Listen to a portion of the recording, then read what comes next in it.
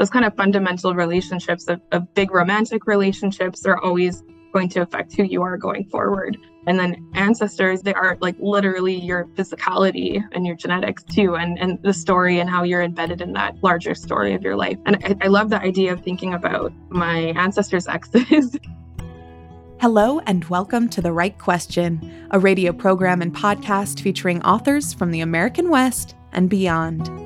The Right Question is supported in part by Humanities Montana and members of Montana Public Radio, and by the Greater Montana Foundation, encouraging communication on issues, trends, and values of importance to Montanans. I'm Lauren Korn, speaking today with Cree or Nehiyaw poet Emily Riddle, author of The Big Melt, a debut poetry collection rooted in Nehiyaw thought and urban millennial life events. This collection examines what it means to repair kinship, contend with fraught history, and to go home and contemplate quote-unquote prairie Indian utopia in the era of late capitalism and climate change. Emily Riddle is Nehiyaw and a member of the Alexander First Nation.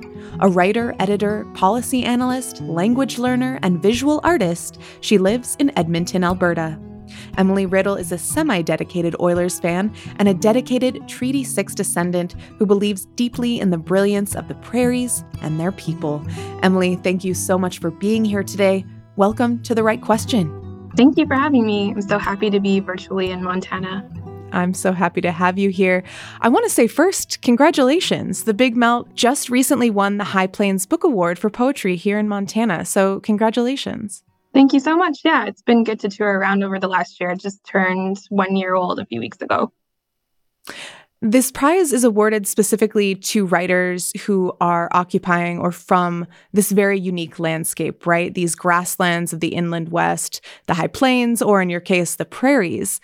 How does it feel, Emily, to be recognized and celebrated not only for the accomplishment of this collection of your writing, but also for its place on the land?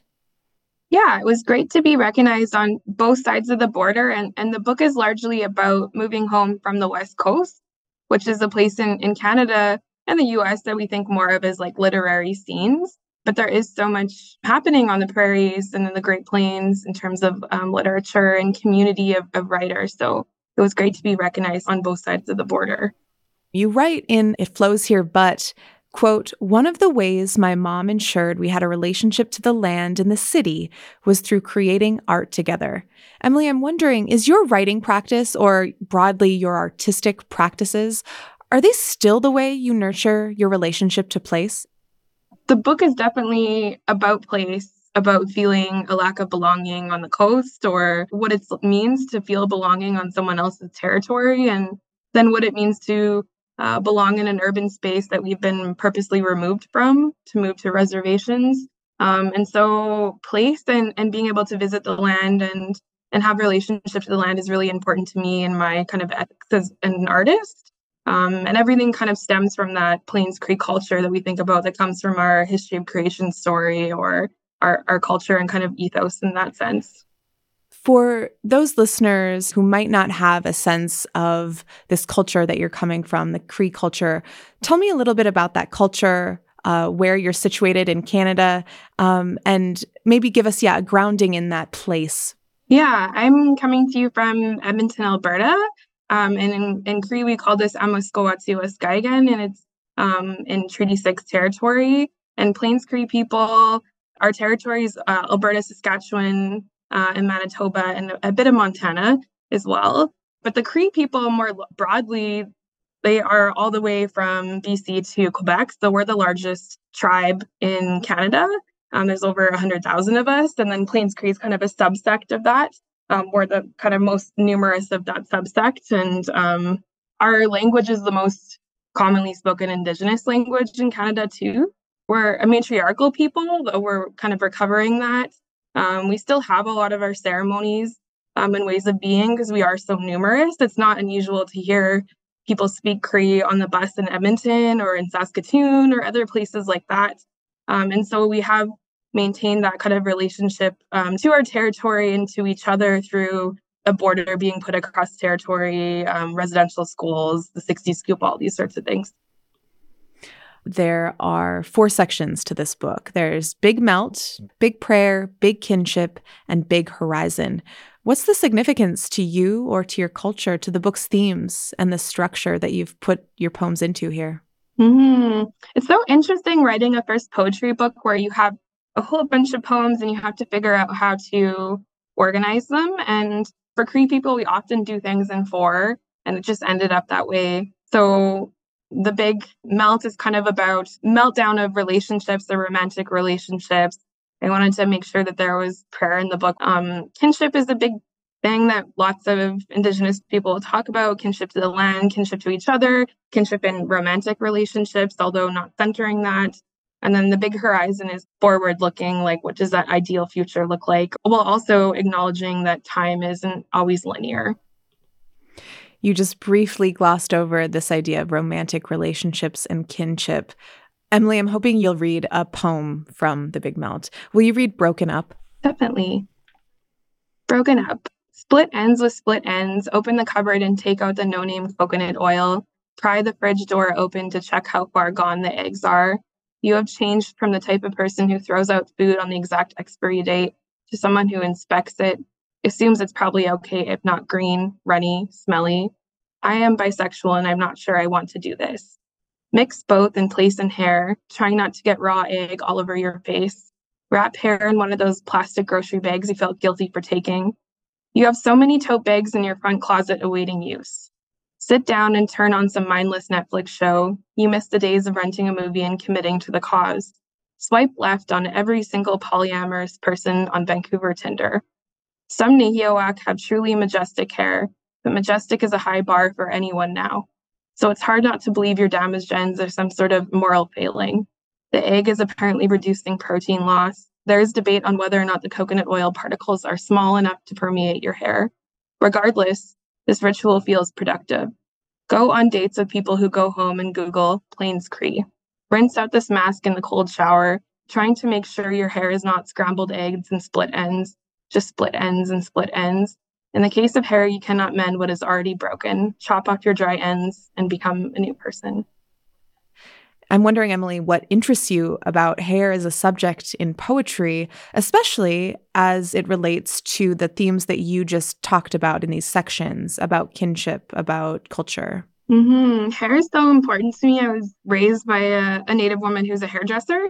And so hair factored in so much in my childhood of me sitting in the basement of a salon, folding foils after school, or witnessing my mom being able to transform people's feelings about themselves through their hair, which I think is so powerful. But also culturally, hair is really important to us. We keep our hair long for specific reasons. We know that that was a cultural interruption through residential schools, or people being in foster care, that their hair is often cut is a kind of cultural violence as well. And so my sister and I have always kept our hair really long, despite having this mom who can do really fabulous hairdos and dye our hair. Our hair is just like long and quite plain.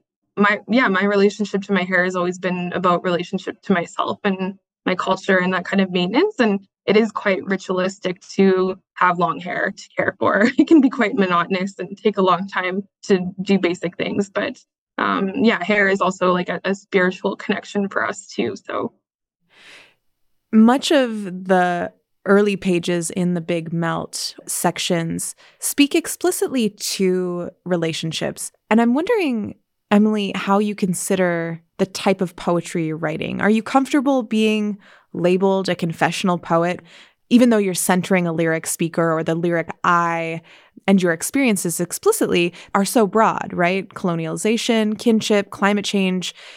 How do you think about the type of poetry you're writing? And again, is confessional the word for it?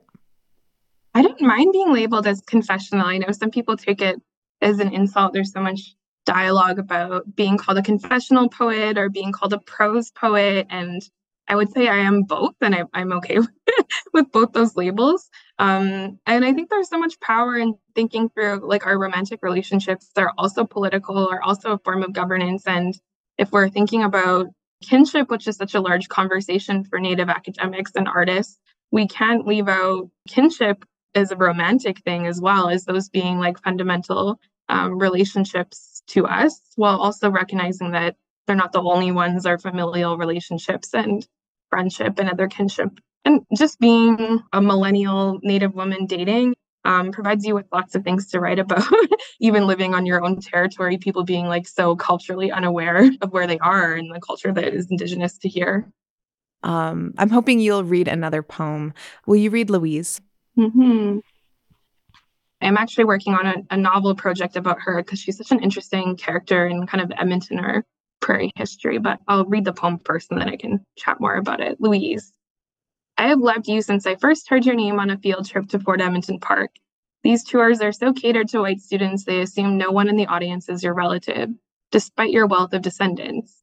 Affluence equals the number of cousins you have. You knew this, I am sure, though you lived in one of the most impressive houses the city has ever seen. This is a footnote. It was reportedly the first house west of Winnipeg that contained glass windows. Within our kinship systems, you are really my grandmother since I am descended from your sister. A matrilineal reminder, Nokom Notan times 2. Your Ancestry.ca profile on my family tree says you were born in 1783 in the Beaver Hills and died in 1849 in the same place. How strange I have gotten to know you this way. There are no photos of you, and I have not found any descriptions beyond that you had brown skin. You are the daughter of a nameless Cree woman and unknown father. Some people say your maiden name was Belly, others say your name was Shining Star. You are the most famous for begging John Rowand, who became the chief factor of Fort Edmonton 13 years after you saved him following a horse accident. This is a story I loved as a child. You saved this white man, not the other way around. This is before we were unsure about saving white people.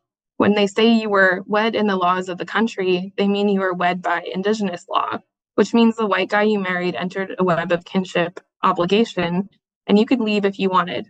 You were not property.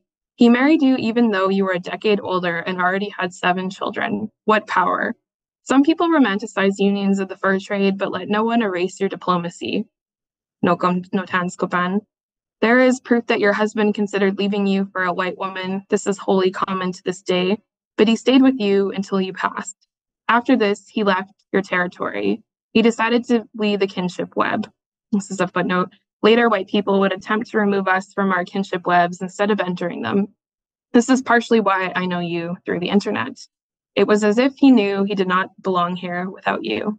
However, he died downstream in Fort Pitt of a heart attack on his way to Montreal. He didn't make it out of our territories alive. His bones were exhumed months after being buried due to a pre-mortem request to be buried in Montreal. He was known to be a large, hated man, and some say his fat was made into soap at Fort Pitt. Notably, one of the white men I dated moved to Europe years after we broke up. Before we dive into the nuances of the history that you're talking about here, I'm curious, Emily, about the relationship between exes and ancestors, how you put those two things in relationship to each other. I think because we don't believe that time is sort of linear, and so in a way, our ancestors are always with us as our exes. So those kind of relationships, even if you think about time in a more linear fashion, like those kind of fundamental relationships of big romantic relationships are always going to affect who you are going forward. And then ancestors, they are like literally your physicality and your genetics too, and the story and how you're embedded in that larger story of your life too. So, and I love the idea of thinking about my ancestors' exes and diving into that, what that looks like. Absolutely. That seems ripe for a lot of investigation, right? You just said that Louise, this ancestor of yours, researching her life and her relationship to you is a project that you have continued beyond this poem. Tell me a little bit about that, about this novel project. I think it stems from a desire to want to know this Native woman who was so influential in Edmonton history or Hudson's Bay Company history, and just like the complete lack of information about women. Like it's mostly about their Scottish husbands or fur traders. And so you have to go deep into either archives or family stories to understand that. And so a fictional project is kind of an attempt to fill in or make her a full person in the way that the archives don't allow her to be. And I wanted to think about what she would do if she lived in kind of modern Alberta, how she would be disappointed in the lack of us living under that treaty agreement or speaking English, things like that too. And there are some records of her sending letters and syllabics. So the novel project I'm working on is about one of her descendants taking a Cree class and writing like a letter in syllabics. It's very poor grammar, kind of beckoning her to come visit. And so she does. In this Louise poem, one of the footnotes is, "This is partially why I know you through the internet." Mm-hmm. Talk about that disconnection between having to go to the internet, having to go through literal documents and research in this way versus turning to this web of kinship. Talk about that and kind of the dissonance between those two types of understanding and learning methods. Yeah, I mean, because this is an ancestor from 1700s, which is quite far back, she's no longer in our kind of family stories in that sense. And there's just such a preference for talking about men because we inherit their last names in the family tree about who they were. So I think for a lot of Indigenous people wanting to understand how far back those relations are is really important. Well, also, like when I read this poem, I think about like the liability of saying that I'm researching folks in the archives and when people's relations only exist in the archives too. In hindsight, with this poem, I kind of wish that I had an additional footnote about that if you're only finding folks in 1783 and you haven't lived as an Indigenous person since then I don't want you assuming this identity too is something that I think about when I read this poem now. You're listening to a conversation with Nehiyaw poet Emily Riddle. I'm Lauren Korn. This episode of The Right Question is supported by Elk River Books in Livingston, Montana, offering new, used, and rare books and frequent author readings in their lineup of events programmed each season. A full events calendar and online shopping can be found at elkriverbooks.com. I want to tie all of these relationships to the book's larger conversation about colonization. Will you read How to Overthrow Canada via Infographic? Yes, definitely will. Prince Philip died, and I wish I could celebrate, but my teachings don't allow me to find joy in the death of an old man.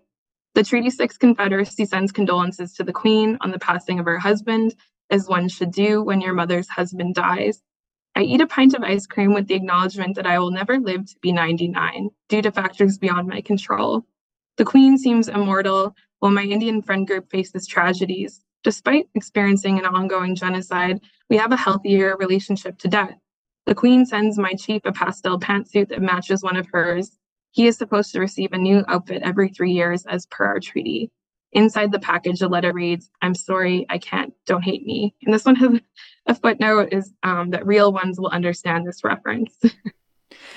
These last lines are in reference to Sex and the City, right? How one of Carrie Bradshaw's long-term boyfriends, Berger, breaks up with her on a Post-it note. "I'm sorry, I can't, don't hate me." Emily, I love the way that pop culture winds itself into history in your collection. And I'm wondering how pop culture influences your writing, how it influenced the writing of this text, how you thought about pop culture as you were writing. You mentioned you're a millennial poet. And so I don't know if this is accurate, but I feel like that has something to do with you bringing pop culture into your poetry as well. So I'm wondering what it has to do with this very specific generation that we both occupy, actually, and this time period that we're in now.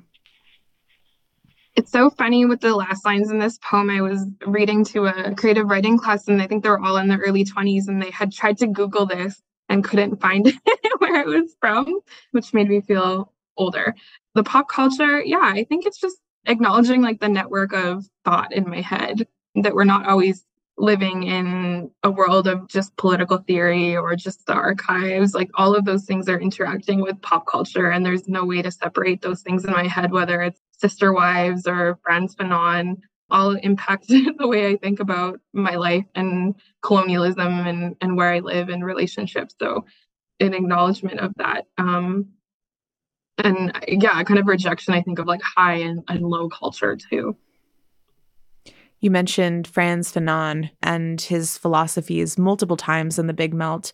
So maybe for listeners, we can start with who this philosopher is, and then let's talk about his role in this collection. Yeah, Frantz Fanon is a really important Martinican Black philosopher who writes about decolonization in Algeria. He has quite a few books reflecting on relationships to white women as a Black man too. Really, his thesis is that violence is a cleansing force, and in order to do decolonization, violence is an important aspect of that. For me, having read him a lot in grad school and thinking through like our cultural value of peace is so important for us. Like our first kind of duty of a warrior in our culture is peace, but also thinking about what do we conceptualize as violence, as systemic, as rather than just bodily too. So I think that's really ripe. I wish I could hear Frantz Fanon in conversation with some Cree elders, but he's since passed. So he really factors into like reflecting on romantic relationships and then also like the colonial project and how they're embedded in both. I think if I'm remembering correctly in my own book, he's mentioned twice. So I have a poem about reflecting on relationships with Native men and how one of those Native men in the poem talks to me about how he doesn't date Indigenous women because he doesn't want to hold us up. It's interesting because Frantz Fanon writing and being critical of being in a relationship with white women, he does end up marrying a white woman too. So it's a little bit of cheekiness. Hockey is a big thing here in Edmonton. And the NHL. And I grew up watching the Oilers and thinking about how can I be an ethical person who consumes media, including NHL. And so thinking through like a peaceful refusal, such as sitting down during the Canadian and American anthem at the beginning of a hockey game. And so thinking through Frantz Fanon and what he would do in that case. Let's talk about hockey. What does hockey have to do with the colonial project? Will you talk a little bit about hockey's role in that project? And if you want, we can read that poem. That might be a good way into it. Hockey here is so big because I'm in Edmonton and because of this legacy of Wayne Gretzky. There is such a specific energy when the Oilers are in the playoffs that everyone feels united. And I always wonder, what if we were able to capture this for a means of rejecting capitalism or colonialism or like this world order? And also thinking about like this new arena we have in Edmonton and how houseless people are displaced. And a lot of these people are Black and Indigenous people on this continent too. So hockey is so rife for commentary. Could do a whole hockey book. But the poem I have about hockey in this book is called Masqua Anders Revolution. What if instead of looking all humble during the settler national anthems, Ethan Bear sat on the ice with his legs crossed? I sat in the arena wishing for peaceful refusal, thinking about how the syllabics on his jersey are alive, wondering what they think of this timeline. I sat purposely seated and stuffed popcorn into my face, and people look at me with confusion while O Canada is belted out.